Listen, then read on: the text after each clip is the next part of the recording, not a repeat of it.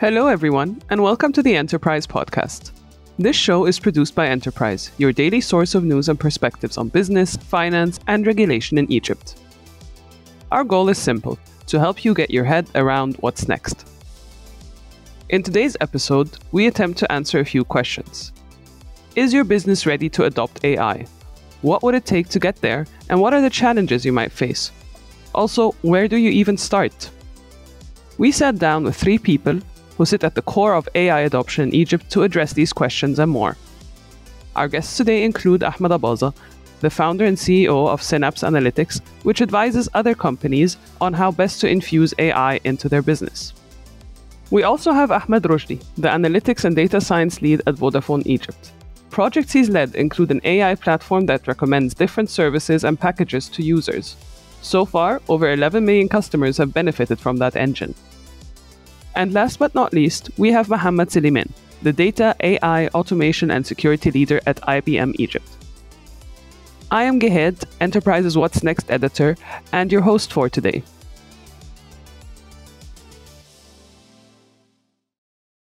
Mohammed, why don't you start us off by telling us about AI and IBM?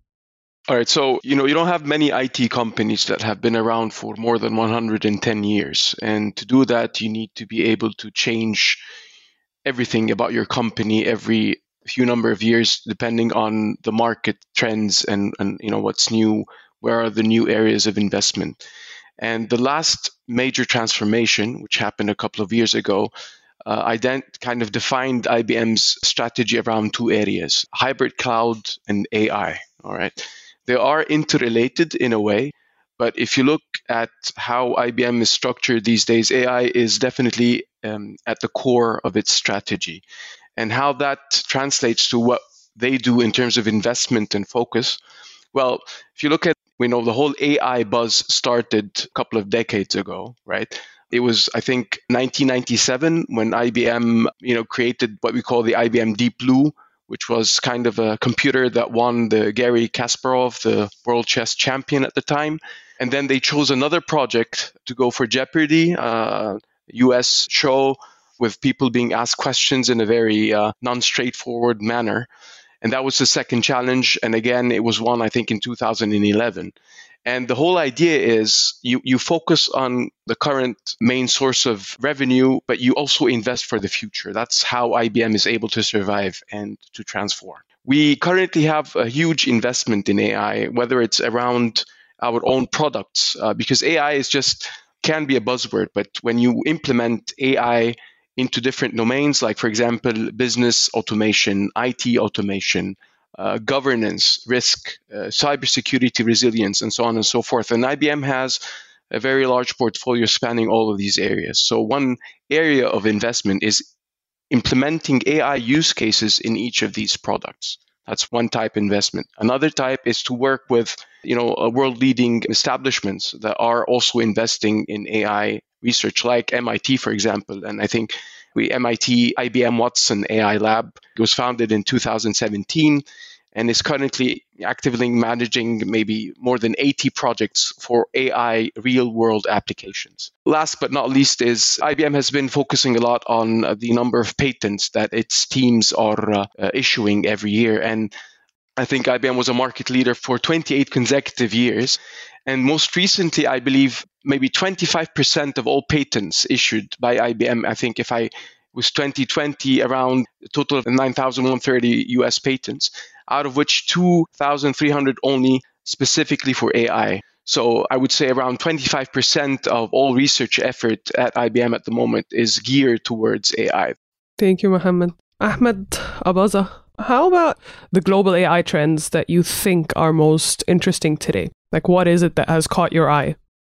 I think what's very interesting that you can find now retailers are thinking about artificial intelligence. You find F&B restaurants are thinking about artificial intelligence. So one of the very interesting fields that came out a few years ago is what we call MLOps, or machine learning operations. And this is where now we don't want to experiment anymore. We don't want static models. We want to build AI that is actually put into production, that is interacting with clients every single day, that is getting smarter as we're working with it. And this is one of the very, very interesting things about artificial intelligence. And, the thing is, there's this very, very famous guy who's very known in the field. His name is Andrew Yang.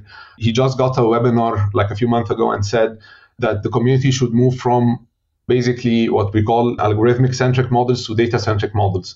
So basically what goes into this is that, back when AI was just validating the model and getting the highest accuracy, now we need to move into the impact modeling of AI. Is it better to, have in production a model that is 90% accurate on, for example, 10% of the data, or having a 50% accurate model on 100% of the data? So this kind of shift in mentality is very interesting for the community and very interesting in general in the field. Really, really adopting AI, not just building models and putting them into experiment mode, into very, very static mode. We need to get them into production. We need for these models to be utilized by the business. We need to create a very, very clear ownership of the projects, who is responsible for it, how to make sure that the AI is being utilized and is having real impact on the business. Okay, Dr. Ahmed, based on that, how do you evaluate the development of AI in Egypt at this point? Ahmed has pointed to a very good point that is regarding how teams start and how the companies actually start to build their strategy and which comes before first, because some companies looking for hiring, and then they got shocked that there is no real value for this. So I think it should be in some agile form. It can be identified from the strategy and going for production, as I said, like sprints, like we have a problem, let we hire data scientists, let we have an engineer, let we hire a business partner to be part of this project, business that he actually puts KPIs for running this product. The gap and somehow is widening between academia studies and real industry. This gap, and somehow I know that there are some efforts and some initiatives to fill this gap, but I am feeling this gap with the basic obstacle between finding mass of data scientists and machine learning engineers with minimal qualifications to join. So if we fill this gap, I think we will and somehow be one of the pioneers in the region in this area. Mohammed, do you agree that there has been wider adoption in the past years? Yes, I do agree for sure. There's no doubt that also the COVID-19 pandemic also had a big role to play in accelerating all types of digital transformation, including AI adoption. And I think one of the most evident use cases is, for example, the virtual assistant, or what we have in IBM, it's Watson Assistant, the areas of voice bots, chat bots, all the types of solutions. With the need for better customer service in light of the pandemic and in light of people, working remotely, this has definitely exploded. Actually, exponentially grew the past since 2020. So yes, for sure, I agree that there has been a much larger adoption in Egypt and elsewhere. And Ahmed Abaza, how do you think this growth and adoption is going to shape in the coming years? So I think it would definitely require some muscle flexing, because, getting AI into a company, organizations have to think about so many things at the same time. So one thing is incentive schemes, for example, because, some incentive schemes were made based on, for example, how many applications do we process per day. Now, with getting AI into the organization, AI would definitely be more effective and more productive in processing these applications. And now the people who were processing the applications would feel threatened and would definitely fight the change, because their incentives are not aligned. So organizations, for example, have to think about how to create an organization where it would encourage adoption and avoid and mitigate this friction of, the employees and the people working there feeling threatened by. So that's one thing. Now, the second thing is how the organization structure would change in general. If we take the application processing, for example, imagine a team of 1,000 people, a department of 1,000 people processing these applications, and now the AI can do it with just needing, a fraction of those people to process the applications. Now, the performance is not speed any longer because we have cracked this. We have cracked the speed of processing, and customers now wouldn't have to wait in long lines, for example, or wait for a few days to get approval for a loan, for example. So now the KPI would change from speed, customer satisfaction, for example, to granting better offers. So with adopting AI, the organization itself should change on every level, from goals and KPIs, from team organization, from incentive schemes. And this is not easy. This is very difficult, especially when you have a market like Egypt that is very laborious market. You find a lot of the jobs are very, I don't know how to say diplomatically, but a lot of the jobs can be very easily, replaced. At the end of the day, we're a country where you have someone who presses the button for you in an elevator. So there are so many things that we need to think about from a societal point of view and from an organizational structure and strategy point of view as well. It's definitely not an easy change. Okay.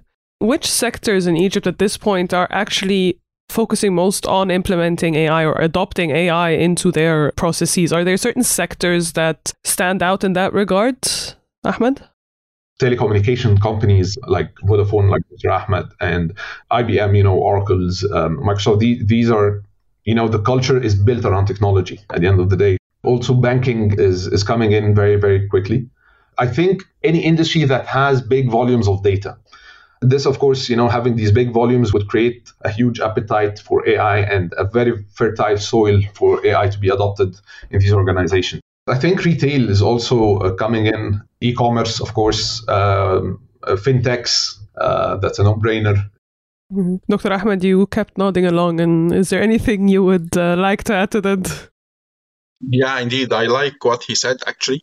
Sure, the basic idea is that if the company actually has this amount of data, it has an opportunity to join. Then comes the strategy and vision. But the examples Ahmed has mentioned, it's very potential. Already there are great players, as he said, in telecom. I think all telecom operators actually exploit AI and machine learning and big data inside their businesses with different levels, of course.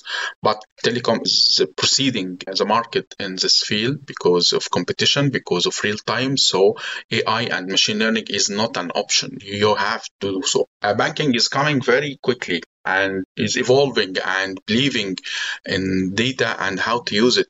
The mindset has been shifted towards this.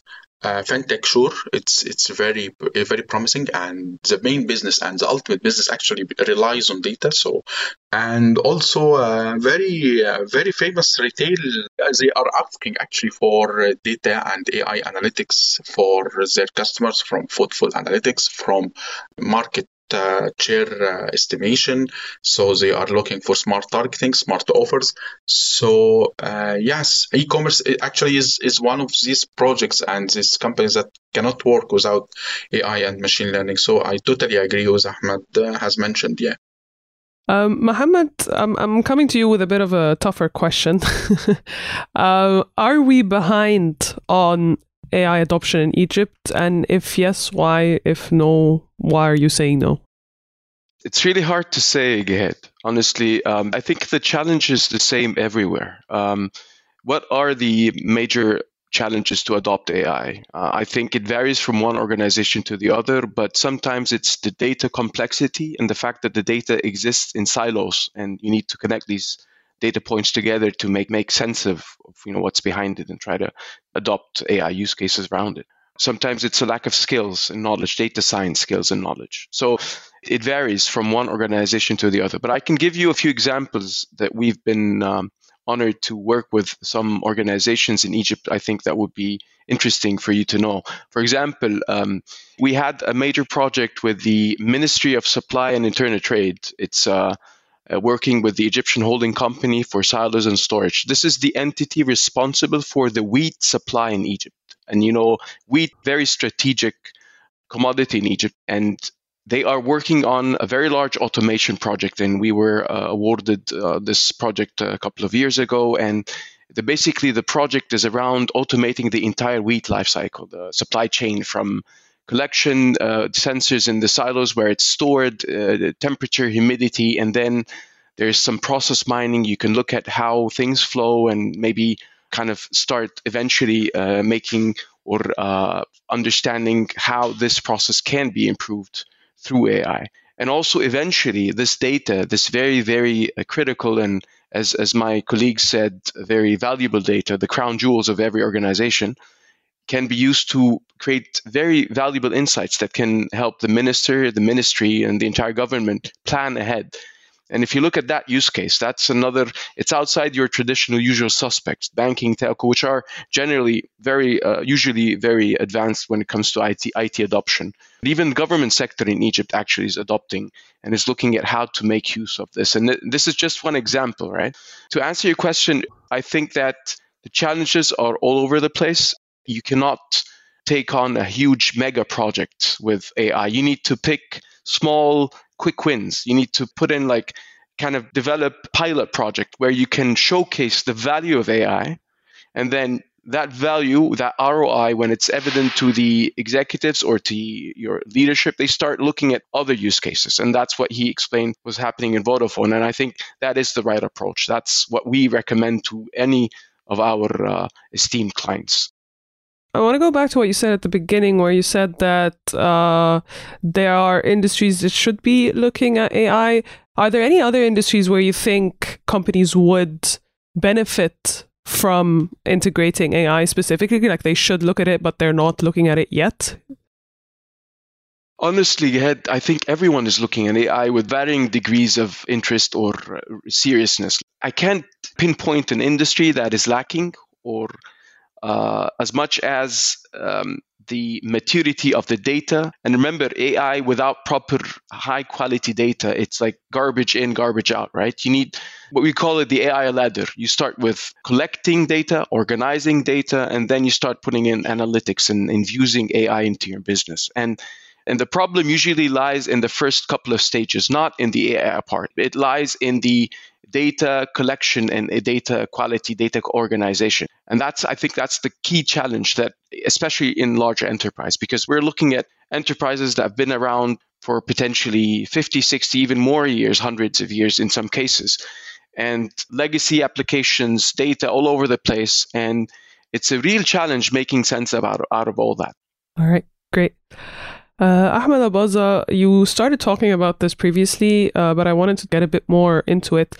What are the most prevalent misconceptions holding back AI adoption? You talked a bit about people worried about job displacement. Are there any other misconceptions or general prejudiced opinions that are holding back AI adoption?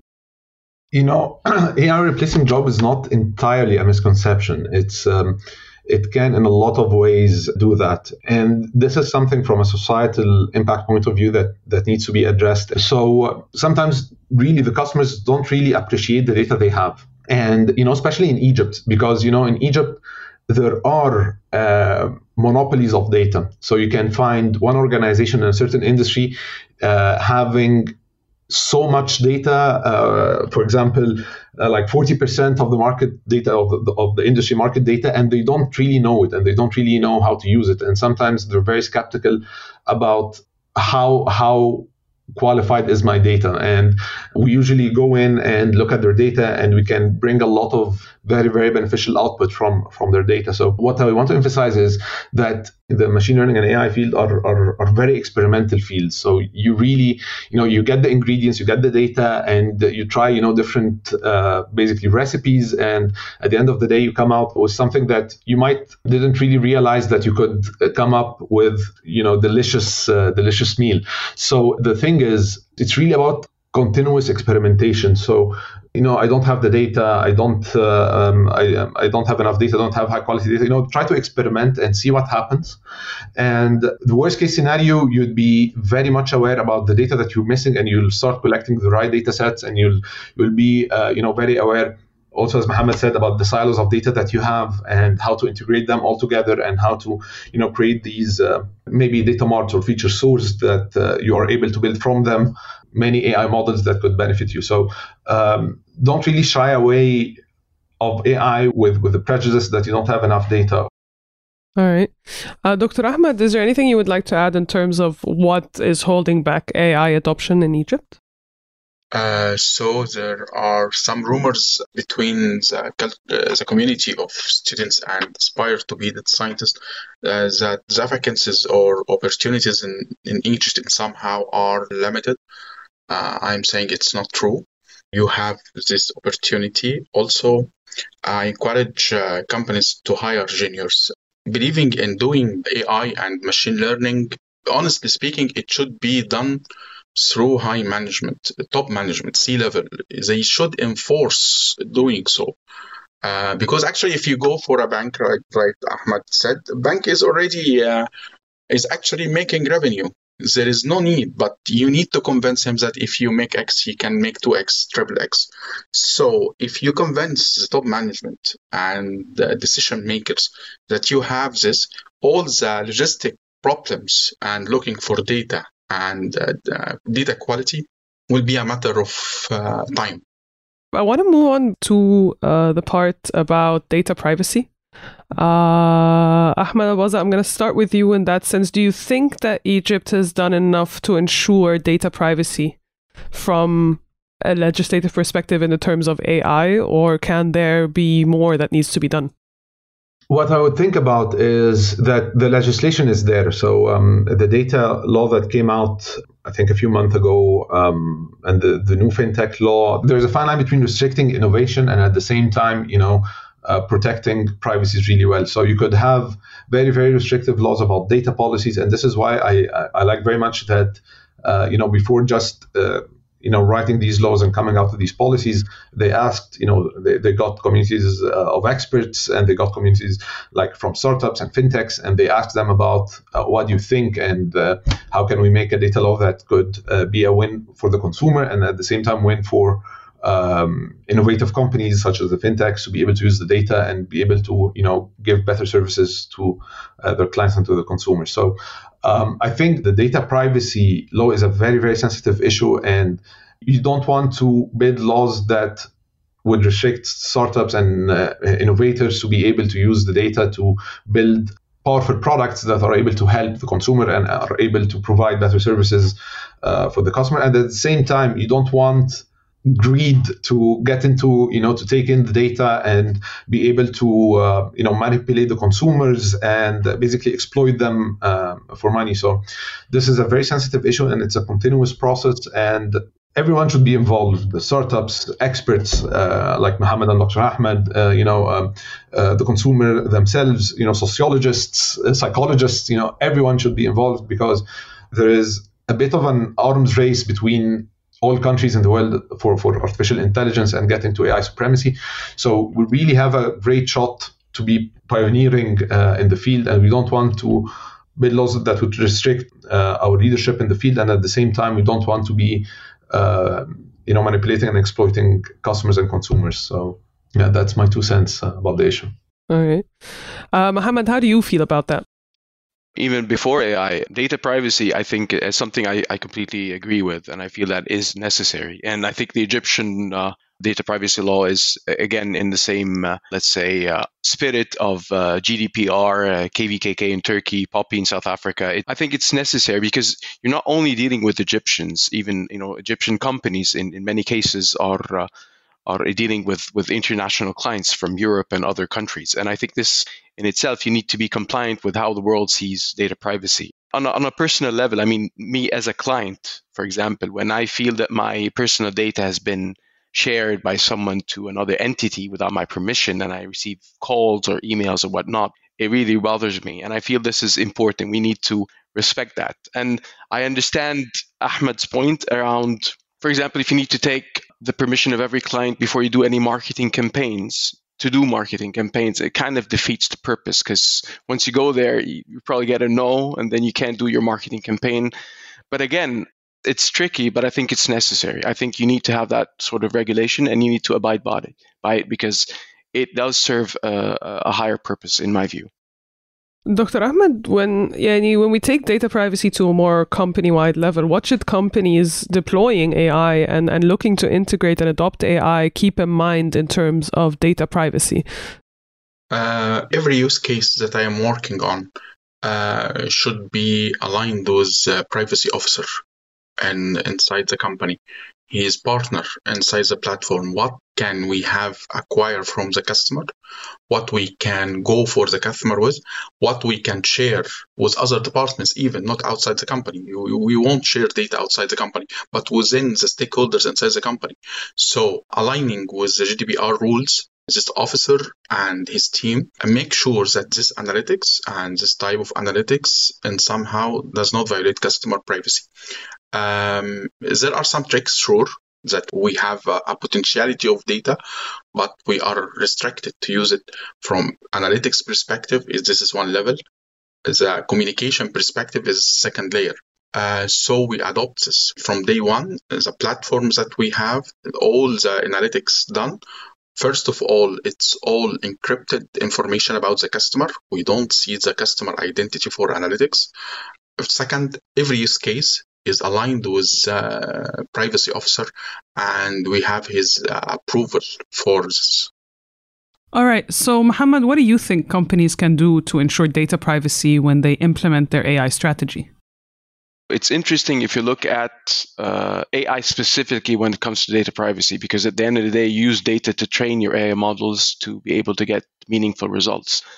And I think that different companies have different approaches. And in IBM, for example, we are very strict when it comes to customer data. For example, if you look at any AI model, we could split it into, say, 3 layers, where there is a base, an industry layer, which can be somewhat repeatedly used or repeatable between different uses, across industries, across clients.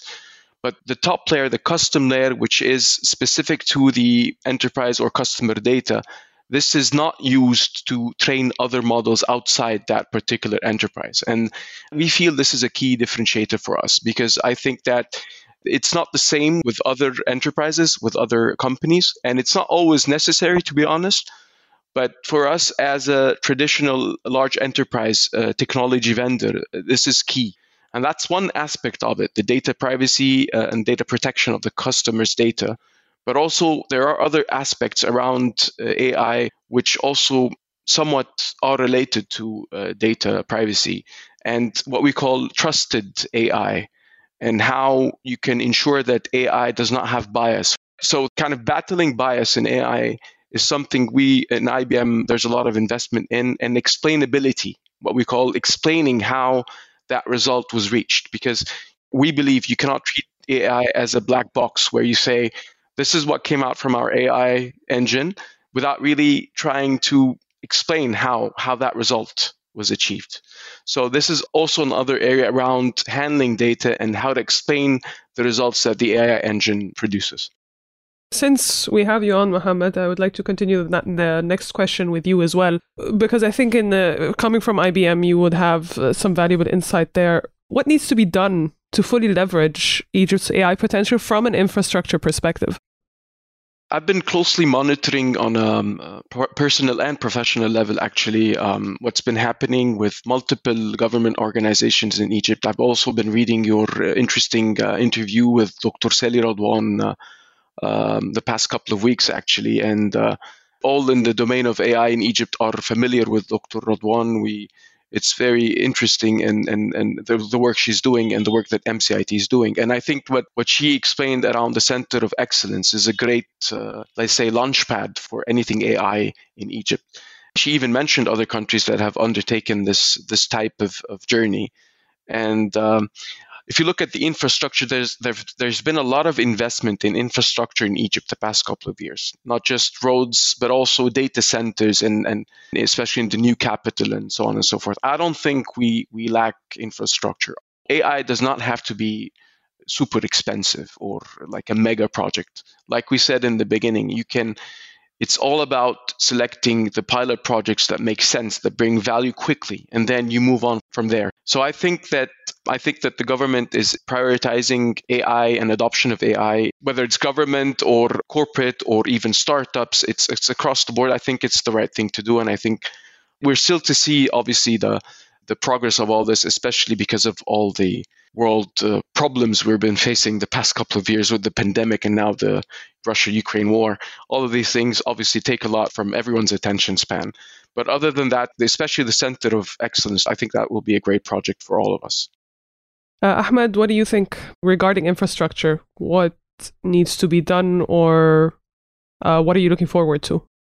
So, of course, this is something that doesn't end, right? So you keep on improving what you already have. And one of the things that it's improving, I have to say, though it's still requires some improvement to be needed, especially when it comes to, internet infrastructure and so forth, because, sometimes you need to have like high-speed internet connection to be able to implement some of the use cases. That's one thing. The other thing is, I think, AI softwares are also in need. So basically, many of the use cases that are being implemented, there is no really local mature software to manage and scale artificial intelligence. I own a company that actually does that, and I still see that there is a lot to be improved from us personally, and from everyone as well. I think also maybe open data initiatives. I think they're really needed. They say that Egypt has no data, and this is not entirely true. There are a lot of data found in different organizations and in different companies. Now, how can we initiate open data initiatives to have these data sets available for data scientists, for researchers to be able to build, projects, startups, research projects to help the community and to help businesses to be able to take decisions, for example, in the local market. How about incentives for the private sector? Are there certain incentives that the private sector could use in order to adopt AI? Is there anything the country should consider in that sense? I can see, for example, that the government is really investing a lot in capacity building, right? I mean, they've signed an MOU with IBM repeatedly, actually. I think the last one was to enable 1,000 university students in AI. And I know that they're doing the same with other vendors, which is great. So they are, in one area, they are investing in capacity building. That's one piece of the puzzle, let's put it that way. And then you look at the potential center, when the Center of Excellence is launched, that will be kind of your lab to, develop use cases with some sort of a government subsidization or support in whichever sense they feel is appropriate, right? I think that's a great start if you look at that, those two things. You've got the people with the skills, hopefully, eventually, more people with skills. And then you've got the government creating this playing ground for this type of experimentation. And I think that's incentive enough if you look at what else can be. Because startups are looking, like Ahmed explained, they're looking at areas where they can use AI to bring new value, something that really creates a unique value proposition for what they're offering. And it can span any or every industry, actually. And that in itself is the incentive. I think that the government has been doing the right steps, if you will. And I personally believe that we will see a lot of more adoption in the next few years, in the short term. Ahmed, I want you to basically give me a short rundown of how companies generally can get started with their AI efforts. I know it depends on what the company is and the sector it operates in. However, are there some requirements like talent, human resources, tech infrastructure, and certain expectations that these businesses should keep in mind when they work on building an AI department? So these, I think, are the main rules. So the business analyst / business translator / business consultant who aligns the AI project with the business objectives. The data scientist is the one who builds the model. The software engineer / data engineer is the one who prepares the environment pre-building and post-building. And then there is the MLOps engineer who makes sure that the model is operating as we expected. So these are the four main roles, I think, that are extremely important. So if you want to build an AI project, you don't just get a data scientist. You have to get the full team, or you have to have the full roles in place to make sure that you are successful with your project. And when you say ML ops person, it's basically machine learning operations, right? In software engineering and in app development, there is the DevOps. So basically, after the app is launched or after the software is launched, someone makes sure that everything is working correctly and the users are getting what they're supposed to get. So it's the same role, more or less, but into the AI and the machine learning realm. Dr. Ahmed, did you want to add something to that? The starting point that I am seeing is that you need to hire a lead. This lead has to fill the gap between technology, data science, and business. He can hire the right guys with the right capacity to do so. And I think this guy is, I'm not saying rare, but it's not very common in Egypt. But we need to hire some guy with 3 backgrounds. This guy will hire Ahmed, has been illustrated from data engineering, software engineering, business translator, or product owner, or whoever means a member of the squad. Mohammed, you want to add something to that? There are some products now also in the market that are, tailored towards the business users and not the data scientists, kind of facilitating the use of machine learning models. In our case, for example, with IBM, you've got like a graphical user interface to allow you to adopt certain machine learning models with no prior data science knowledge. Obviously, this will may be limited in terms of what you can get out of it, but it is for sure a valid starting point in case you are unable to make that type of investment of bringing in a team of multiple skills and experiences. You've labeled it as an investment. I kind of like that because besides having only the operational expenses of getting a team and paying salaries and all of that, what are other costs that business will have to come up with, and how can they best mitigate them when they build this AI department? Like any investment, Ged, it depends, right? Are you deploying it on-prem? Are you deploying it on cloud? For example, most clients in Egypt are, prefer the on-prem deployment due to regulations and data sovereignty and so on. And we have that in IBM, for example. So most of our clients that we work with our AI platform, if you will, it's called CloudPack for Data, and they are using it on-prem, which means that you require an infrastructure, servers, storage, and you need to maintain that infrastructure. You could deploy it on cloud. You could use a cloud provider. That's a different type of investment. But I think the ROI should ideally justify this investment. And I think that's the starting point. If you pick the right pilot project and you show your enterprise executives or your investors, if you will, the value of creating this program or this project, things become much easier down the line. And a very simple example would be if you look at the people that have adopted, or the enterprises that have adopted the virtual assistant, what we call conversational AI, right? It's a very easy ROI calculation. How much does a call center cost you? What will you benefit from having a machine learning and AI platform to take care, not of everything, because you cannot replace humans, but you augment humans. That's what you do with AI. With certain use cases or that can be fully handled by AI, simple queries, for example, or things that have been done repeatedly before, and the AI, Watson in our case, learned how to deal with it. And then you start moving from there. So it's really, let's say, there's no one-size-fits-all solution to the sort of investment you need to make, but I think that you need to look at your enterprise, pick your low-hanging fruits, and start with something. I have one more question. How, and I'm going to start with Ahmed, how do you best internally communicate how AI can complement human work at the workplace? Like I know we've talked about job displacement and how it's not completely untrue, right? But how can I make sure that when I tell my employees we're going to start building an AI department, we're going to start optimizing processes with AI, how can I make sure that people don't go freaking out around the workplace? One of our clients, it was a very interesting case where, we've built the model and the model was in production, and we found a very, very low adoption rate This is how it came to my attention, the incentive schemes that I told you about.